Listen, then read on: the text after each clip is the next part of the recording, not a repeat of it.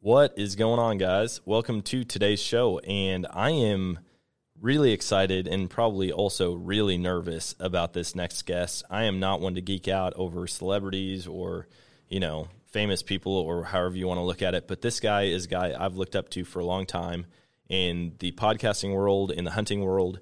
I've listened to his voice for way too many hours at this point. I've been listening to him for 3 or 4 years now. But his name is Dan Johnson. He runs Sportsman's Nation and Nine Finger Chronicles, and I am honored to have him as a guest on the show. I can't wait to jump into this conversation. He's probably pretty close to season where he's at in Iowa. I know we're only a couple weeks away. He's probably as well, maybe a month. But I'm excited to hear the tips and tricks and strategies that he has for this upcoming season, as well to get caught up on some of his recent hunts and what is going on in his world. He's been trying out Western big game hunting, and so we'll see how that's been going for him. So let's jump into this podcast. I hope you all enjoy, and I hope my nerves calm down a little. Like, he was doing things that were just badass. That was one of the coolest moments of my life. I was really scared, but knowing that Dan had the gun, I did have the rifle, we would be okay.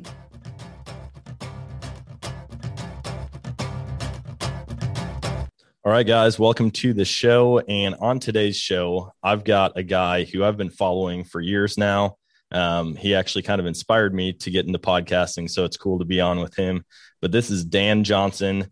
I started listening to him on Wired to Hunt podcast probably 3 years ago, and he's blown up since that first episode I listened to. And so thanks for being on the show. Thanks, man. Thanks for having me. Appreciate it. Yeah. For listeners who may not know you or may not be familiar with the work that you're doing, could you give a brief description of who you are, what you're currently involved in? Yeah. So first and foremost, before we go anywhere, I have to say I am in a very positive mood today, very awesome mood, because today is the first day of school and there's no kids in the house right now. And I'm freaking jacked about that. So finally, and I say that because I'm a father first, and all summer long I was basically playing daddy daycare. And today I am 50% done with all the work that I have to do. And it's only 1 o'clock in the afternoon where I'm at. And I have some other things to do, but then I don't even know what I'm going to do with the rest of my night. Man, you're going to have to take up yoga or some weird activity. Right. So that's what I do first and foremost, take care of the kids. But now that school's on, I can really put all that focus and energy back into the Sportsman's Nation. That's a podcast network that I own and run. And my other podcast that I host, the Nine Finger Chronicles podcast that I host. And then the Hunting Gear podcast, which is all about hunting gear and equipment. And then the Iowa Hunt and Fish podcast as well. Man, you've got your hands full. I'm struggling with one podcast and you've got a whole network and 12 more of your own. Yeah. It's fun, dude. I just love talking to people about really anything outdoors, even things that I don't personally do. Like, let's just say I fish a little bit, but I don't fish a lot. I don't trap at all. But what I really love through all those podcasts, even if it's something that I don't do or I don't find passion in, I would say, I love talking to people who have the same passion for trapping that I do for whitetails. And you can really connect with that passion and just have awesome conversations. Oh, yeah. My wife always jokes if we're in a room. She's like, I feel like you could make friends with a rock. I'm like, well, if the rock is into the outdoors, I absolutely could.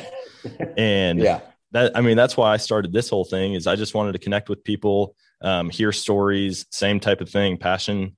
I'm not big. I mean, I fish, but I'm not like a crazy fisherman, but I've had guys on the show that, I could feel their energy through my speakers. And it's some of the best podcasts that I've had, just hearing people who absolutely love what they do with the outdoors. And so tell me this, how did you first get into podcasting? Well, I invited Mark Kenyon down for shed hunt down in Iowa one day. He came from Michigan and we did some shed hunting that weekend. And then before he left, he asked me, this was, before the Wired to Hunt podcast was even started, if I wanted to be the co-host of the show. And I said, yes, hey, I'll give this podcast thing a try. And so I was the co-host, man, up until about, I don't even know how long it's been since I haven't been, I guess, regular on his show, but the first, I don't know, 2 years I was the co-host on the podcast. And then I'd say about 6 months, maybe after the Wired to Hunt podcast started, 6 months to a year, I started the Nine Finger Chronicles podcast. And then from there, it really just snowballed into the network and to all these other podcasts. So that's cool. So like I said, I'm behind a little bit because I'm still listening to episodes that you were on the Wired to Hunt podcast. Yeah. So I don't know any new stuff. You had gotten into elk hunting at that point. Yep. You got new properties to hunt, which I think you're kind of constantly in a cycle of trying to find new properties to hunt. Do you have your own property that you hunt yet? I know you always talked about that. Yeah, no, man, that's something that is high on my list of things someday to be a landowner, right? Yep. Land prices in Iowa right now are absolutely crazy. So you just got to keep saving, and hopefully you can find the right piece that pops up to do that. But as of right now, it's all public and permission type hunting for me. Nice. Yeah, I'm in the same boat. We keep talking about buying just a small plot of land, even if it's like 5 or 10 acres. I know my buddy bought some last year. It's 10 acres, but he had a bunch of really good deer just passing through during the rut. And I was like, man, it would just be cool to like harvest a deer on your own property. There's something about it. Oh yeah. Yeah. But that's definitely a goal I see in my future, but who knows how far down the line that is. Yeah. What's hunting look like? I think I'm probably 2 seasons behind on any updates that you've got. What did the last couple seasons look like for you? As far as whitetails are concerned, very good. This guy here, I got him.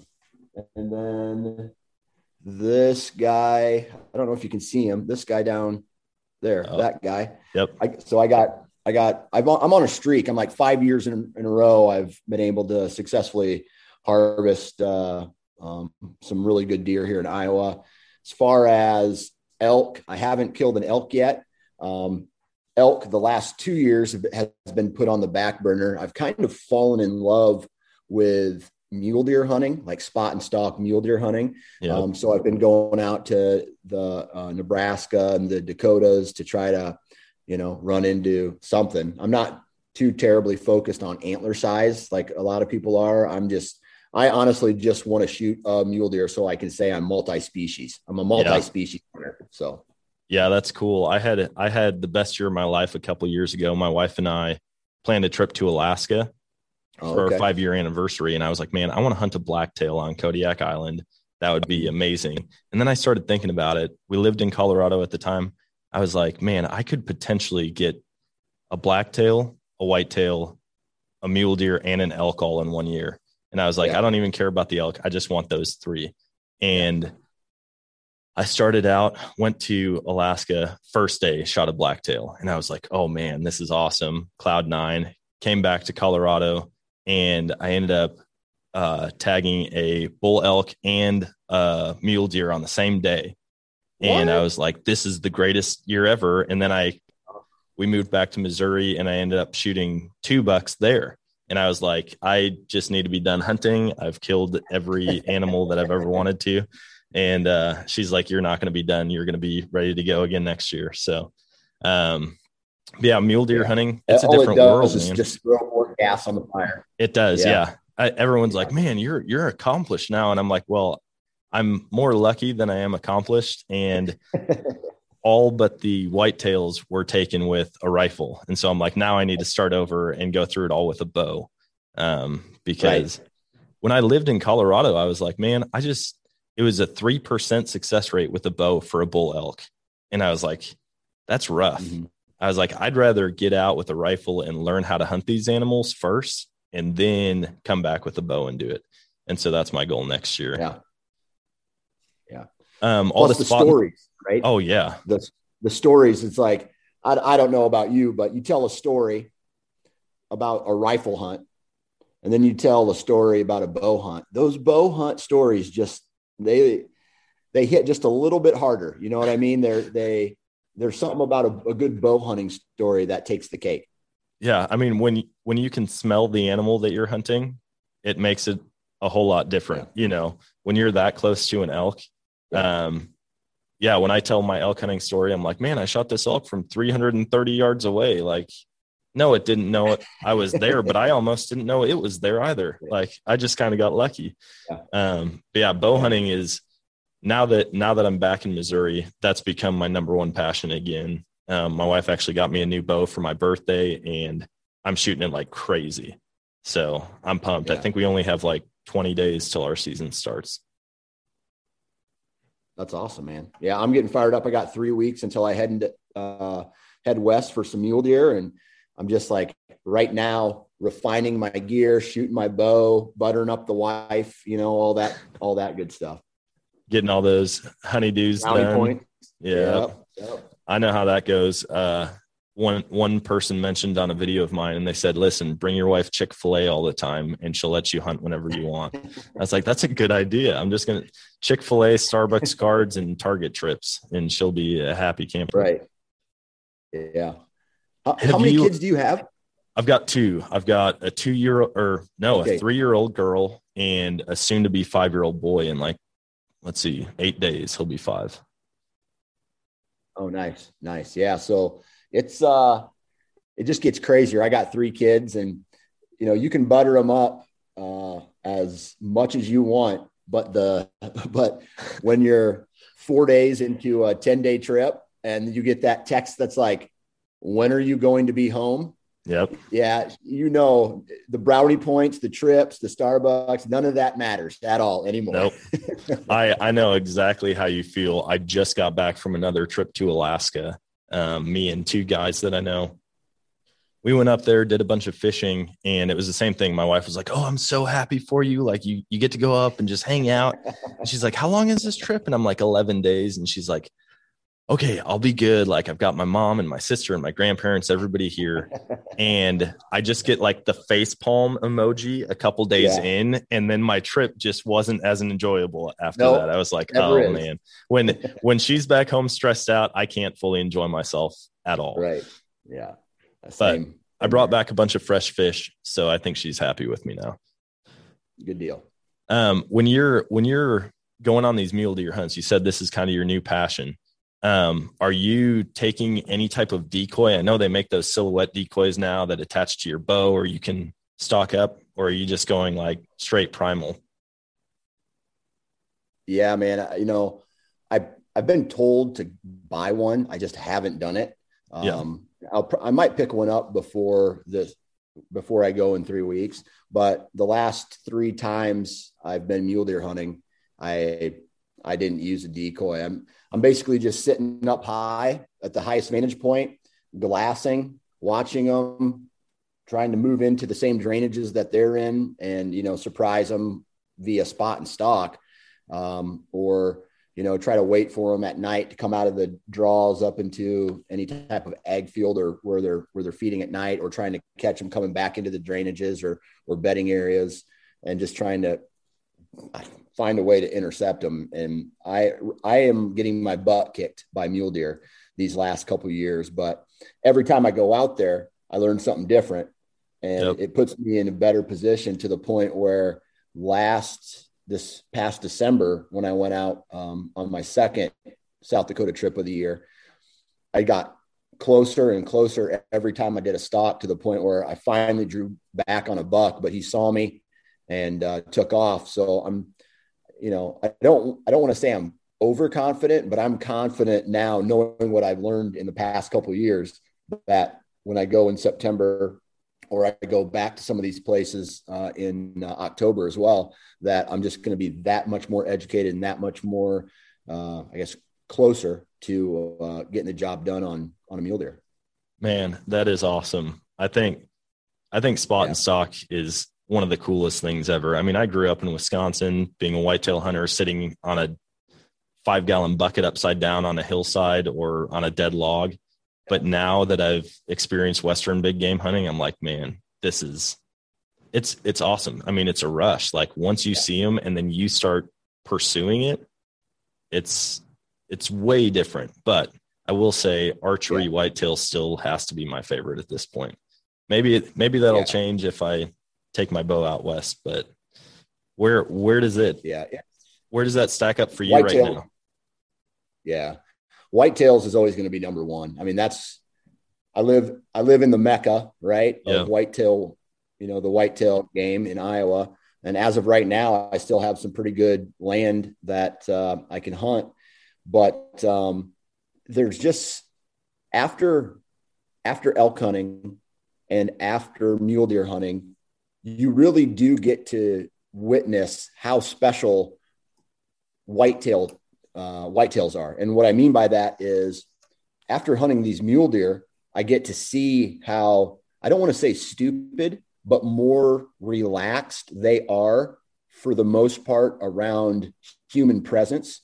Yeah. Like for what I've kind of witnessed is whitetails, they don't take any chances. They are, if they smell you, they're gone. If they see you, they're gone. Even in a state like Iowa, where some people would argue that, it's lower pressure than states, let's say like Michigan or Pennsylvania or New York or places like that. But you hunt in an environment where you see whitetails and mule deer in the same areas, and you see how skittish a whitetail is compared to a mule deer.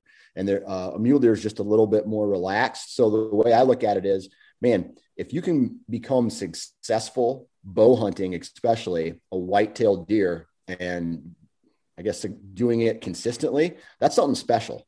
Oh yeah.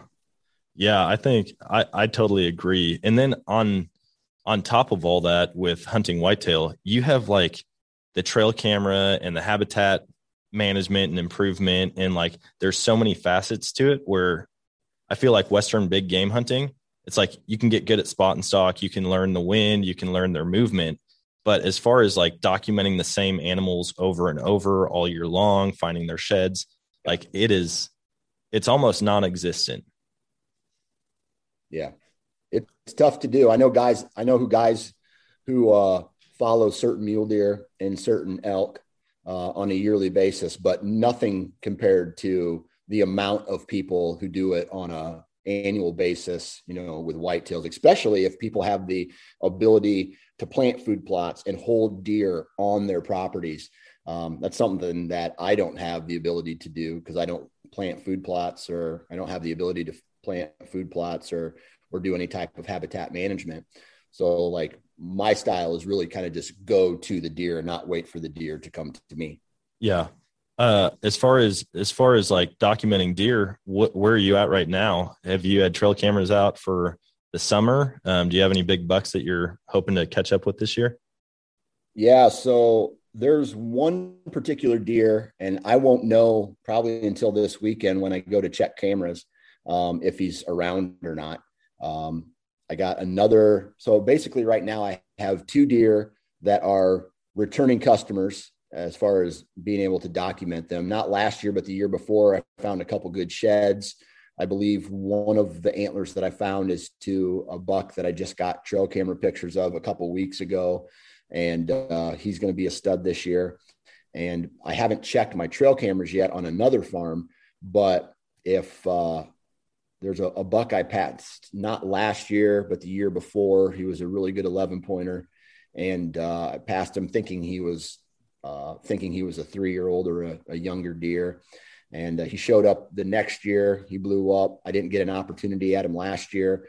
So I'm kind of hoping he shows up again this year and I can make a move on him, especially with this crop rotation that we're currently in. And that it's all laid out to where I might have an a possibility or an opportunity to, draw back on them, I guess. All right, guys, if you enjoy this show and you want to know how to make your own, I'm going to tell you about something called Anchor. It's an app that I've been using ever since I started, and it's completely free. Like I said, I've used it from the get-go, and I haven't had to pay a single penny to distribute my podcasts through this app. They've got creation tools that allow you to record and edit your podcasts right from your phone, tablet, computer, so you don't have to get a bunch of fancy equipment in order to get started. Now you can also add songs directly from Spotify into your episodes. So, I mean, you can create whatever you want, something that nobody's ever heard before, and it's so easy. Just click and drag. Anchor is also going to help you distribute your podcast, and so you don't have to upload it to all of these different platforms. Anchor can be that central hub that your podcast goes out to all of the other platforms through, and you can make money without any minimum listenership. So, I mean, you heard that right. You can actually start making money right away, no matter how many listeners you have. So what I'm getting at is it's basically everything you need to make a podcast all in one place. So go and download the free Anchor app or go to anchor.fm to get started. Yeah. I mean, it sounds like you've got it kind of dialed in there. Five seasons in a row, coming out on top. Finding success with your bow. Have you changed at all your, I guess, requirements for deer that you're taking now? It seems like, I mean, you're figuring it all out. So have you bumped the age structure up at all, or are you still sticking like 4.5-year-old? Yeah. I mean, ultimately I would love a 4.5-year-old or older, but for me, it's more about the experience. So if I shoot a deer, it's because he got me excited, and it's not necessarily because of the age class. It's not necessarily because of the antlers, or if I have history with that deer or not. If I'm in the right, it's all about mood at that exact moment for me. So if a deer walks by and it gets me going, "Ooh, buddy," I'm going, I'm going to draw back and throw an arrow at him. So, I typically don't ever go, "Hey, I'm only hunting one deer or bust." I have a little bit of a hit list that I put together every single year. Sometimes I shoot the deer on the list. Sometimes I don't. And it's just, again, at that moment, what I'm feeling like. And I don't know. How many of these bucks that you're after, do they stay on the property for a good portion of the year? Do they show up sporadically? Is it more rut traveling deer, or how does that look for you? It's different every year. I'd like to say there's some kind of consistency, but one thing that I've noticed is the properties that I hunt are really good during the summer months. They hold a ton of deer. There's a ton of vegetation in there, especially at, ground level. The habitat's there, the cover's there, the food's there, the water's there. So it makes it ideal for summer, like the summer months. Now, something happens in September, and you hear people talk about this September shift all the time, where the velvet comes off. There is a jockeying for position. This is when, like, the dominant bucks flex their muscle, and they're going to go where they want, and they're going to. So there's this redistribution of, like, bucks, right? So they're not being as friendly anymore. They're jockeying for position. They're trying to find the best cover so that when the rut comes, they are going to get the first crack at the first breedable doe. So one thing that I've noticed on the properties that I hunt is there's a big redistribution. And sometimes the big bucks stick around and they're there all through October. And sometimes they leave and then only come back for, a week or so, a 5-day period during the rut. And then other bucks come and go. So what really makes my farm kind of special, or some of the farms that I hunt kind of special, is there's good water systems, creeks and waterways and terrain features in these that let deer kind of cycle through, check doe bedding areas. And they work these big circles. And I just kind of put myself into the best possible position based off of historical information, based off of wind direction, terrain features, what is this doe group doing right over here? And how can I use that knowledge to put a stand in there to where a buck can follow them, let's say in October, or be looking for them in November. Yeah. It's cool. I mean, it's cool to see all the different things that are factoring into your hunts. But then you're still able to somehow take all of it, compile a game plan, and execute on it year after year. It's funny to talk to people who don't hunt or are just getting into hunting, and you like talk through different scenarios with them, and they're like, well, wait, you said not to do that. And you're like, well, one little thing changed. And so now that is the best thing to do. And they're like, wait, Exactly. This doesn't make sense, but you can't figure it out until you've done it and failed and tried and failed multiple times. Failure, man. A failure is the best thing for any hunter who wants to get closer to deer. And you fail, and then you learn from it, and then you take that information and you apply it to your next hunt, and you hope it doesn't happen again. So, yep. Yeah, I worked for a company out in Colorado, and the family that ran the company, one of their number one mottos was fail forward.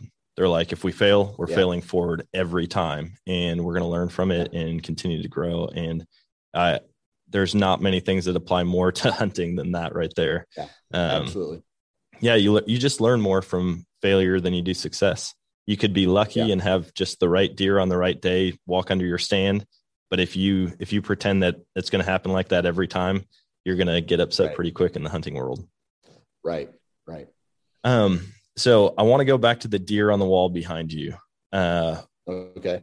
What are these deer that you had tracked in the past and you had names for them? Because some of the names will ring a bell for me. But I just, like I said, I'm not up to date to know which ones you've taken now. Yeah, these deer back here are, I don't know if,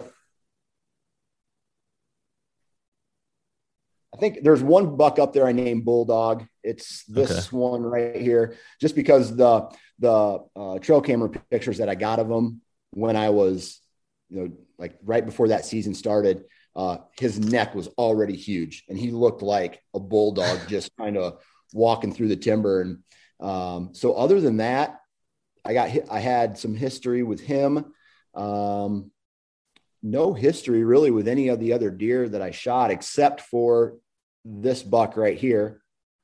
And I found his shed while shed hunting in the spring of 2018. And then I ended up killing him. And I'll back up even. I had trail camera pictures of this buck right here, and he was this beautiful 3-year-old. And I said, oh man, I do not want to hunt this deer, because if, I know where he's going, I'm just going to stay out of there, because I don't want to be tempted with shooting him. Yeah. And season goes on, and I shot a different deer that year. And so I find his shed to that deer in the spring of 18. And then the spring of the fall of 18, I'm having trouble locating a deer on the other side of this farm. I was hunting a couple really big deer, and they just disappeared. And instead of putting all my eggs into one basket, I said, hey, I'm going to go to the complete opposite side of the farm, and I'm just going to see what's there. So I had trail cameras pictures of this buck in September in velvet still. It's like one of the first days of September. And then I had trail camera pictures of him across the road in a field previous years. And then where I found his shed, right? So I drew a line on a map from where I got the trail camera pictures through where I found his shed to the other trail camera pictures. And I set up halfway in between those two spaces, and in a really good terrain feature. And as luck would have it, he popped out that night right after it quit raining. And I put an arrow through him, and took me 2 days to find him, but got the job done. And yeah. Man, that's so cool. I there's something about stories like that where you're like, you Yeah. just, if you take a second and think logically, like you said, you drew a line on a map, and you're like, he's obviously traveling here to here. So I just have to intercept him somewhere. Yeah. And then when it comes together, that's awesome. On a different note, I like to ask people, if you could hunt anything, like, do you have a bucket list item that you're hoping to go and experience at some point? A type of hunt, a type of weapon, and then also location. Yeah.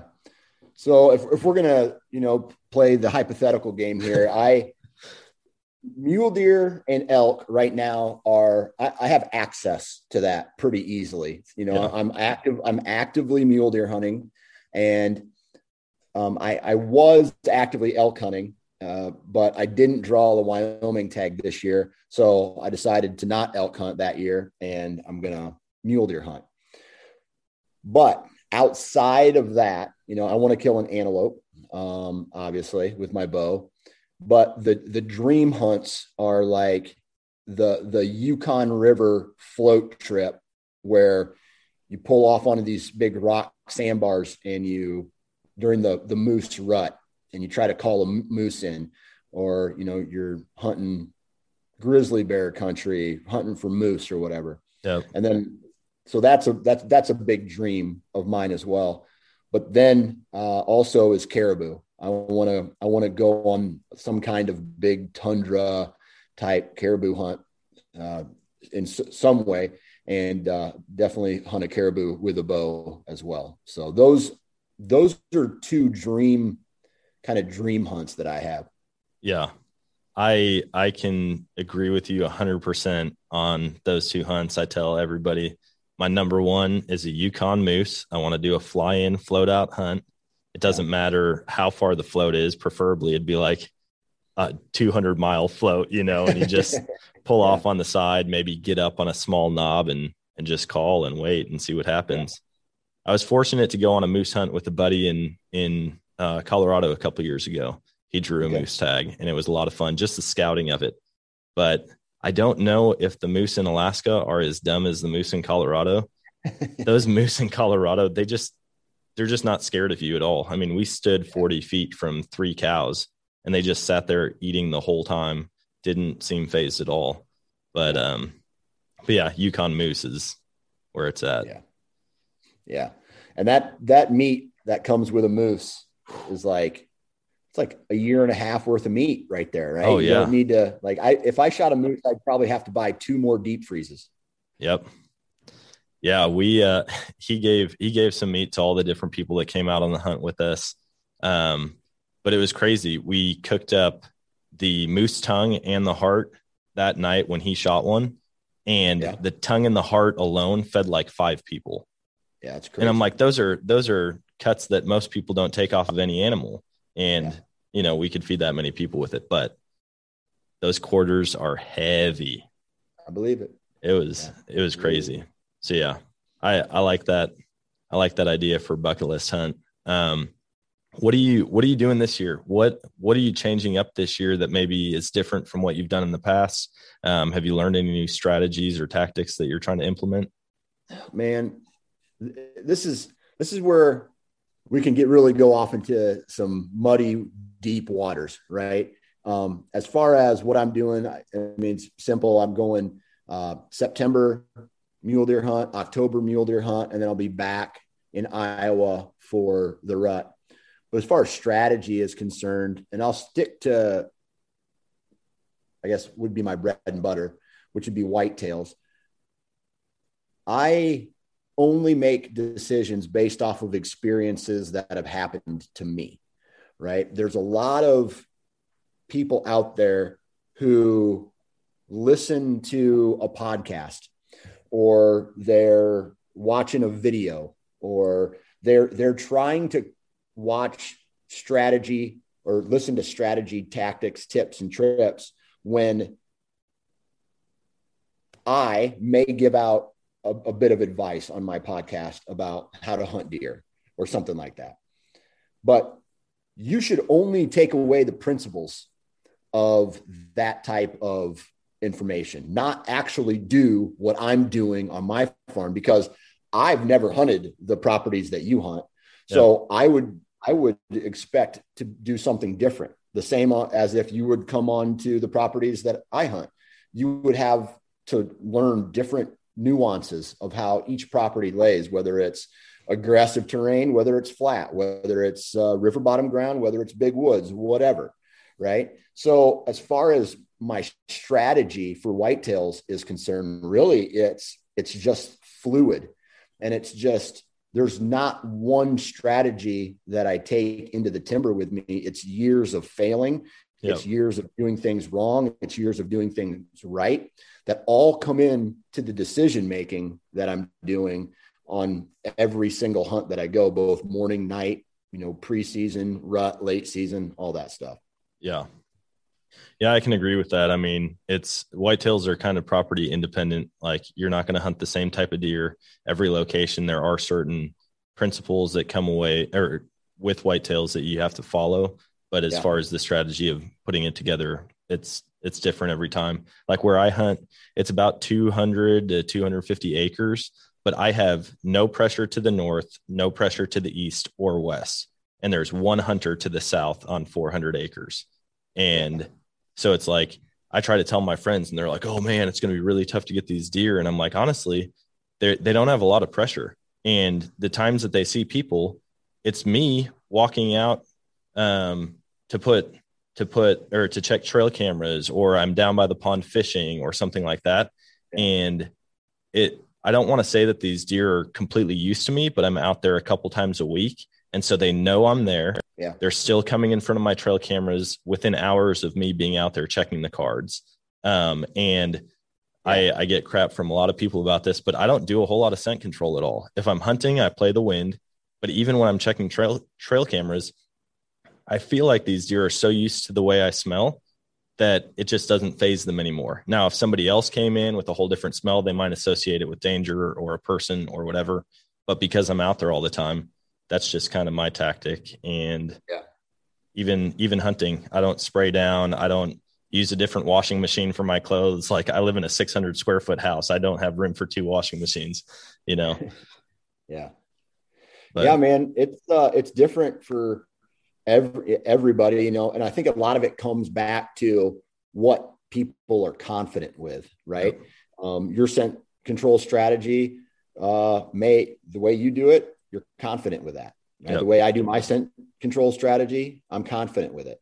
Other people who I know, they're the guys who they dress at the truck, don't wash it in the same washing machine. They have this very unique way and very detailed way of how they do their scent control strategy. Meanwhile, guys like me and you are kind of just like, whatever, right? Play the wind. I use an Ozonics to clean my clothes, like dry wash my clothes.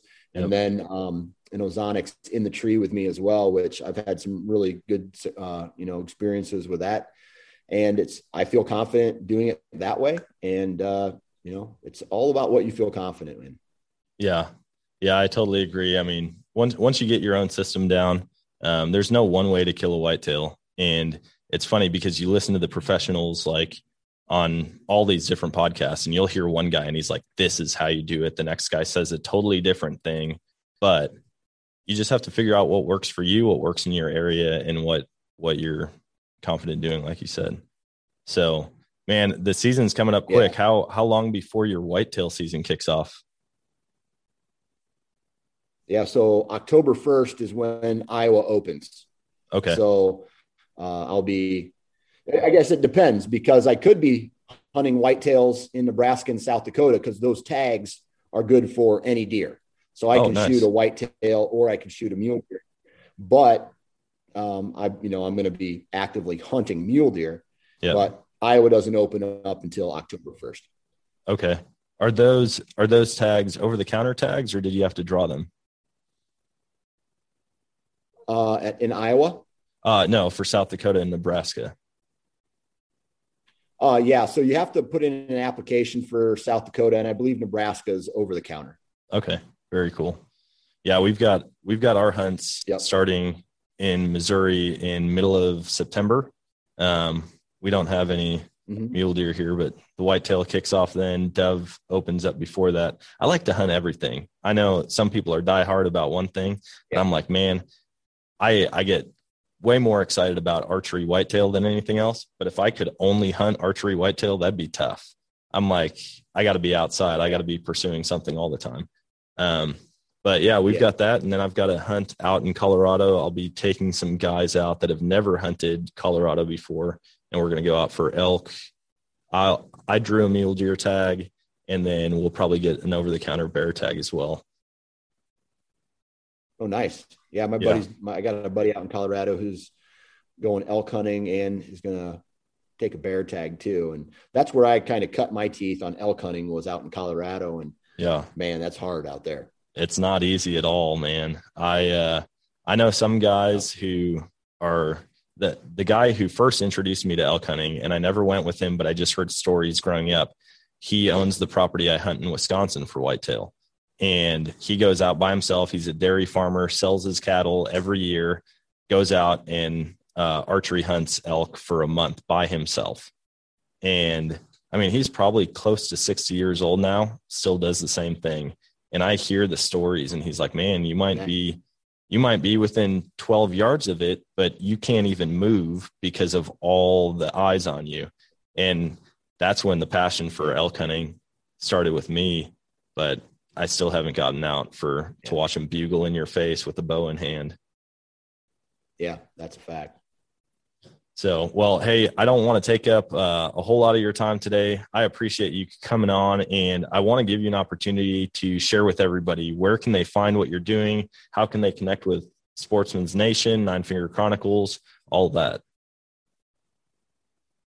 Yeah. So on Instagram, it's Nine Finger Chronicles.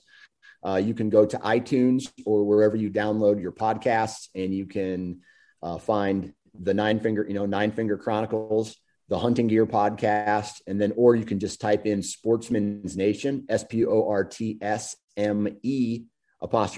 Nation, and you can find all of the podcasts that are on the Sportsman's Nation network, and Facebook and Instagram and all that good stuff, and hit me up. Very cool. I want to give you the last word. I call this segment Emptying the Chamber.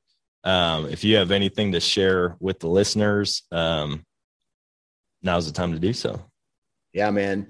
I'm just a big, I'm a guy who I choose experience. A lot of people will, how do I put this? A lot of people will dictate their success based off of a number, like inches of antler or age class, or maybe even weight or whatever of the animals that we're harvesting. But at the end of the day, none of that really matters, in my opinion. It's about the experiences, because when I look at these deer behind me on the wall every morning when I wake up and every night before I go to bed, I'm not thinking of the score or the weight or the age. I'm thinking of the memory. It was 20 degrees outside. It was a north wind. It just finished snowing, or whatever that memory is, and that experience. And so, like, life is about the experience and who you experience those experiences with. It's experiences and people, and not like records or numbers or crap like that. So go out and have as much fun as you possibly can. That's awesome. And it looks like you're having a ton of fun there, especially now that the kids are back in school. Oh, buddy. I'm fired up. That's awesome. Well, I definitely appreciate you hopping on the call with me. I'll have to shoot over some pictures on Instagram and share some stuff with you. I've been getting some cool deer. I've got one deer that looks like a reindeer. I mean, it has just gnarly junk coming off every direction. And from what the landowner says, it's got a twin. One last year had a chocolate rack, one had a white rack, and he saw them at the same time. So I'm like, man, if I could catch up with either of those, that'd be a lot of fun. That'd be nice. Yeah. Well, good luck to you this season. I appreciate it again, and we'll stay connected. Yeah, absolutely. Thank you. And that is going to wrap it up for today's episode of the podcast. I had so much fun chatting with Dan, and hearing just about his strategy, his tactic, his outlook on hunting as a whole. He's a guy that I really look up to, and full transparency, I was so nervous during that. But I think I'm better now, and I hope this episode is something that you all have enjoyed listening to. On a different note, hop on whatever your podcast platform of choice is and leave a review or a rating. That definitely helps me out as a podcaster, gets the podcast out to more people, and I do still have stickers available. So hop on the website or on the link in my bio or on any of my social media platforms to find those stickers and get some ordered for yourself. Until next time, though, always choose adventure, and God bless.